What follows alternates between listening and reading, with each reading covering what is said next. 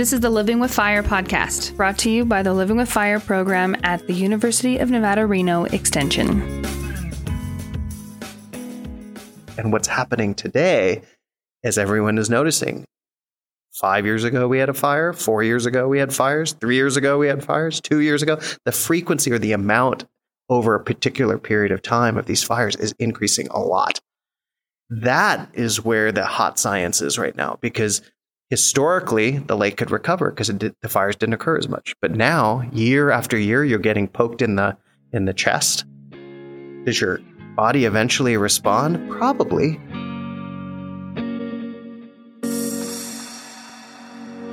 Hi there, I'm Megan Kay, your host and outreach coordinator for the Living with Fire program. And you're listening to the first episode of Season 2 of the Living with Fire podcast. It's been a while since we've released new episodes, and we're excited to be back. We've been busy this year, traveling all across the state of Nevada, working with communities and educating folks about how to prepare for wildfire. We've also been working on some new and exciting projects, which we'll tell you more about later on the podcast.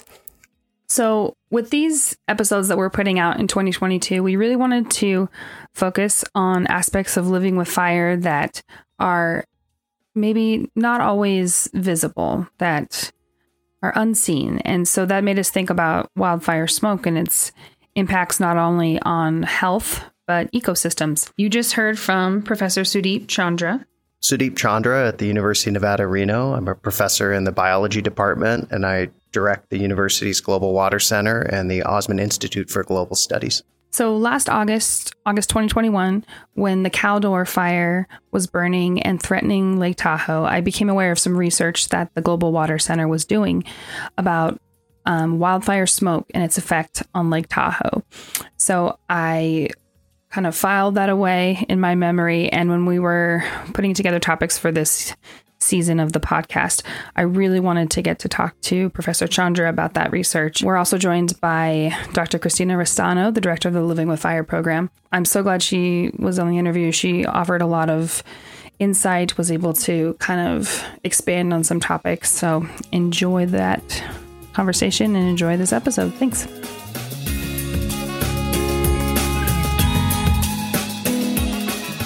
So how long have you been with UNR? Yeah, so I've been here at the University of Nevada for 16 years. I had a little stint where I left for a little bit to go to Washington, D.C., but then came back. And most of my work involves these kind of interconnectedness of trying to understand water systems, whether rivers or lakes, as a limnologist, and what that means for society. But then we do some basic research on the influence of climate or wildfires on lakes. So it's somewhat societal, but it's also just kind of what happens to natural biodiversity or the functioning of ecosystems. So what have you, I just want to back up real quick and describe not just studying water and biodiversity, but water and people. Yeah. So when we end up thinking, so some of our global projects and our local projects, when we try to put them into context, water is just critical for life. But it's not just drinking water. Sometimes it's the services out of water, the fisheries. Sometimes it's the inherent value, too, of biodiversity. And so we always try in our projects to connect some fundamental process within water to see why it may be changing or not. Or maybe it's just dynamic. It doesn't change in a bad or good way. It's just altering because of climate change or land use development. And what we try to do is pin it to try to understand what happens to societal response. So, for example, when we look at Lake Tahoe is an excellent example of this. We spent 15 years trying to understand the influence of different types of invasive species at the lake. Why study invasive species just to study them? In this case, we tried to understand what it does to the water quality of the near shore of the lake. Increased algal growth. Is there interactions in warming temperatures? And does that make stuff at the lake get worse or better? And by doing that, then we connect into the policymakers. And through this new, for example, Tahoe Science Advisory Council, we can provide information to this council and to the managers that are part of the council to make policy changes. That will help improve Lake Tahoe. And how does wildfire intersect with that? So wildfire is a great topic to be studying right now, not just inherent study of what the wildfire impacts are, but how is the community going to respond, or how is the biology going to respond in the lake? And we've had a series of papers now the last 3 years, thanks to our researchers at the Global Water Center. And they've been focusing on not the direct effects of fire, which is what most of us are accustomed to, the runoff from ash and what goes into water, which is very important. But in this case, what I call the teleconnective effects, the smoke goes up into the atmosphere and it can move hundreds to thousands of miles away. And as the smoke plume goes into the atmosphere from a wildfire, the smoke ash particles and where they're deposited and the quality of those particles can change. So something closer to a fire might be different. And then something 300 miles away, those smoke particles might have different properties. Humans know this inherently because when you take deep breaths, you know whether you're getting kind of choked out from the wildfire one day from the smoke and that's generated, or maybe it's a better day for air quality and you can breathe a little easier. Well, lake ecosystems and rivers respond the same way. But what we don't have an understanding is how bad that response can be or how good, quote unquote, it might be for the ecosystem.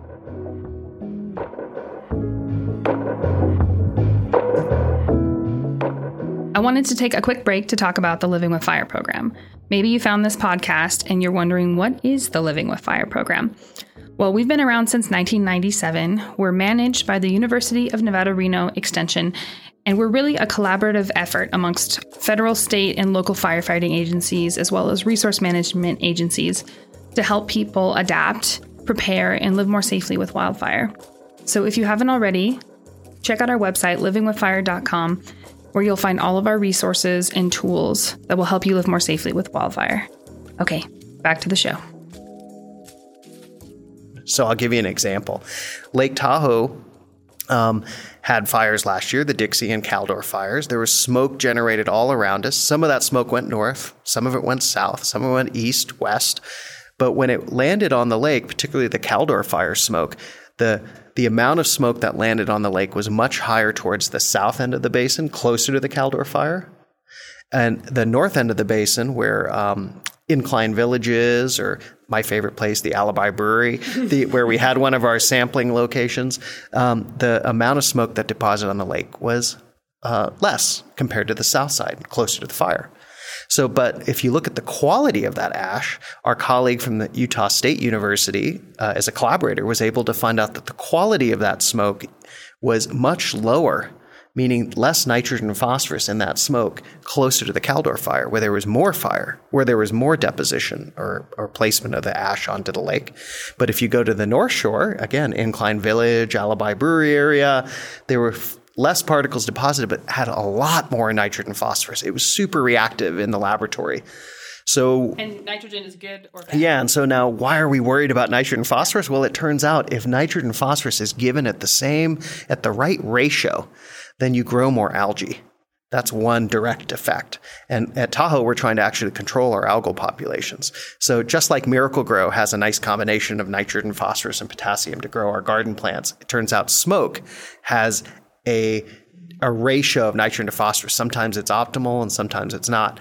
And so we're able to try to connect what wildfire smoke might do for nutrients of nitrogen and phosphorus coming to the lake to stimulate algae. And those are the experiments we're running now. I will mention just one alternative effect. So that's the fertilization of the lake through the nutrients. The second one is the smoke, as everyone knows, when you go in the West, at least, when you get impacted by wildfire smoke, you can't see as far across your watershed. You can't see across the city. You're getting amazing sunsets, but the particles in the air are thick. Well, that thickness of particles in the air from wildfire smoke affects the amount of light hitting a lake. And light is needed for plant growth. Or ultraviolet light in these clear water lakes, which actually kills algal cells, helps control algae. And so when you have smoke in the atmosphere, you might influence the amount of ultraviolet light that was cleaning the lake of algae, but instead it reduces the ultraviolet light and you might get more algal growth. And so there's these tugs and pulls between the fertilization and the light change that might affect the quality of That's so incredibly fascinating. Yeah. Is there anything mitigation wise that you can do if, like, okay, there's a huge fire, Lake Tahoe is a special protected lake. Is there anything that can be done to counteract that algal growth? Yeah, and so that's a great question. And often our reaction in society is to figure out, like, oh, okay, now that something's occurring, let's try to fix it. But I try to provide this analogy that it's kind of like when you have a heart attack it's not about fixing the heart attack immediately. It's more about making sure you don't get the second heart attack. And I think for now, there aren't the technologies of scrubbers and things that might remove smoke from the atmosphere or adding things to a lake that can help clean it up immediately. So what we need to do and what we're suggesting that we should work on is, rather than having just watershed protection of Lake Tahoe, where the agencies focus on the watershed itself because of the properties of runoff that go to the lake, the agencies should be broadening their scope to do regional wildfire protection hundreds of miles around the basin. And that would allow us to then have buffers around the amount of wildfire smoke that can be generated a couple hundred miles around the basin and the quality that's deposited. Because if it's coming from further out, like right now, there's a fire in Yosemite. Yeah. If it's coming from there, then the quality of that ash might influence us more so than if it was directly next to us. So I missed why exactly that happens. What changes in the chemical property of the smoke as it moves further away? Yeah, we're not entirely sure, but what we suspect is that when burns happen hot, then they're actually burning up and transforming the chemicals within the ash, so they're put into the atmosphere and aerosolized and not in the particulate. That basically means that hot burning stuff has less elements in it, and it's all been transformed into gases or other types of because it's been like emissions. It's obliterated, exactly. Versus the stuff that is the particulates that are super fine is the remnant of that hot burn, stuff that didn't burn, but it can get, because they're fine particles, can get transported much further distances by the atmosphere, by the wind. Interesting. And then with smoke, is density a thing? Because when I think about like a low intensity fire, just the amount of vegetation that's consumed versus a high intensity fire where you could just be like consuming a bunch of vegetation at the same time. So is that something you measure? No, absolutely. Those are sort of the next steps in this type of research productivity or research focus area. So we were focusing directly on the ash outputs, taking advantage of the fires in some ways to try to understand what the ecosystem impacts are. But these would be next case scenarios. We really need to do collaborative science with people who study the vegetation and the density of vegetation on landscape, and as fires move through, how much ash is generated. We need collaborators that study atmospheric physics to understand how those particles are actually transported and how far they might go across the landscape of Nevada or all the way to New York in some cases through the jet stream. So this type of collaborative science is what makes fire science in some ways the most exciting of sciences, because it really is going to involve multiple disciplines, and we need to ramp up on that very quickly. We can't just wait. I hope we don't just wait a generation to get all the groups together to talk. The nice thing about, working with you has been that we were on a team meeting last summer with the National Science Foundation to think about true collaborative science around fire science. And we need to push that even further in a timely manner where we have all these disciplines breaking down their boundaries. And I think that's the great time for us in science right now, is to cross those disciplines.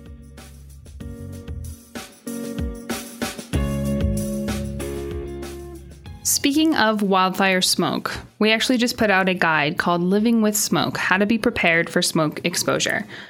In our guide, we talk about what is in wildfire smoke and why it's potentially hazardous to your health.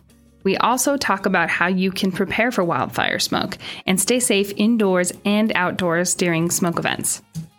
You can find that guide in the resources section of our website at livingwithfire.com.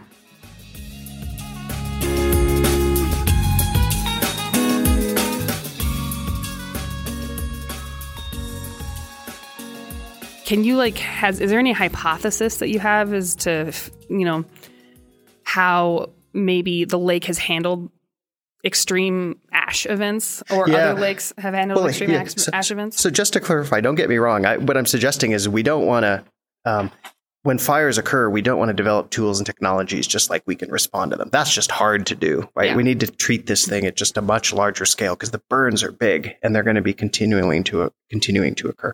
But kind of in relation to what fire has done to these aquatic ecosystems in the past and how important is it, that's an emerging area of science as well right now. And our paleoscientists are some of the best scientists on the planet here at the University of Nevada. My colleague Paula Noble, for example, has studied sort of geologic history of Lake Tahoe over time. And she collects cores from Lake Tahoe or from the lakes in the north that I described earlier, or our small mountain lakes. And then she can look at changes in the amount of algal growth in the lake over time, which is an indicator of water quality. And what we do know, not just in relation to fire, but we do know these historic big change events around climate, which might lead to fire, droughts, would change the level of productivity in the lake. Less runoff might lead to less production. Some of the cores, for example, at Crater Lake that they've taken, or that other folks have taken, will have ash in them. So we know that periodic history and review of what those fire events and frequencies are that affect the lake. What's different about those studies where you might see effects of regional or global fires on lakes is you see them as mini perturbations, meaning mini changes in the lake over time, but the lake comes back to an equilibrium. And often people say, well, the lake will come back to an equilibrium, right? And you're like, yes, it does. But the frequency and the amount of those fires was far less over the historical record. And what's happening today, as everyone is noticing, 5 years ago, we had a fire. 4 years ago, we had fires. 3 years ago, we had fires. 2 years ago, the frequency or the amount over a particular period of time of these fires is increasing a lot. That is where the hot science is right now, because historically, the lake could recover because the fires didn't occur as much. But now, year after year, you're getting poked in the chest. Does your body eventually respond? Probably. Like you get a bruise eventually. And maybe eventually after a bruise, you might get angry. And then after getting angry, you might get a stroke. And so that analogy is similar to what we think could be happening in lake and river systems. Smoke comes in 1 year, smoke comes in the second year, smoke comes in the third year. After a while, a lake can't purify itself over and over again.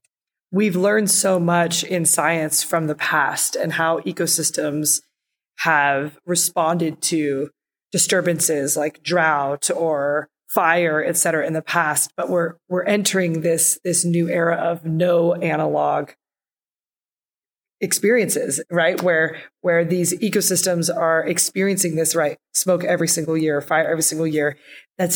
We don't have an analog from the past to understand that. So yeah, it's exciting and it's really unknown. Here's another way to think about it too, is it's exciting and unknown, but we live in a world full of humans today compared to where we had lived in these systems years and years ago. So the question is also, how do we want our lakes and rivers to be? And where do we want to manage to? 100%. We don't always need to be thinking that, oh, well, in the past, our ecosystems were in a certain state, and that's what we always need to be going for. We need to be thinking about what's an adapted ecosystem to our current human needs and wants for ecological integrity, and thinking a lot about ecosystem services and what are the ecosystem services that we need from our ecosystems and our lakes and our air. And we always talk about, Megan, how humans are a part of our ecosystems, and they always have been, and we've always been land tenders and stewards of the land through thousands of years. And contemporarily, it feels like we talk a lot about, well, humans are over here and ecosystems are over here, and ecosystems need to be functioning in this way that is separate from humans because humans are adulterating those ecosystems. But we're part of the ecosystems. And so we really need to be thinking about land management and policy and decision-making moving forward in the future that is really integrating that human ecological relationship and making it on the forefront of how we're making decisions. The exciting thing about science today is that ecological sciences and natural sciences is basically, we are doing science like we've never done it before. There is more. I'm a pretty upbeat person on science and humans and society more than 100 years ago. When you look at the literature 100 years ago from ecology, we were just studying ecology and ecosystems. But today, we have such opportunities with agencies that want the information or societies that want the information on science. And so I think this integration is a great time. What you're just pointing out is a great time for us as scientists to be fully immersed into wanting to use our information to make better policy and improve our society. So I'm pretty actually hopeful. I know fire is a challenging subject, and so is climate and drought. But there are also many opportunities out there, and scientists and engineers can guide this way forward if we cross our boundaries and if our society and community is willing to listen to the information. Absolutely. And if we allow room for innovation in technology and engineering and these, more material sciences, if you will, to help us come up with adaptive solutions. And I think that, it's really that interdisciplinary, transdisciplinary, any kind of term you want to use for it, where we're, working across different boundaries in science, in society, to really kind of co-produce these tools and knowledge sets that we can use to solve problems.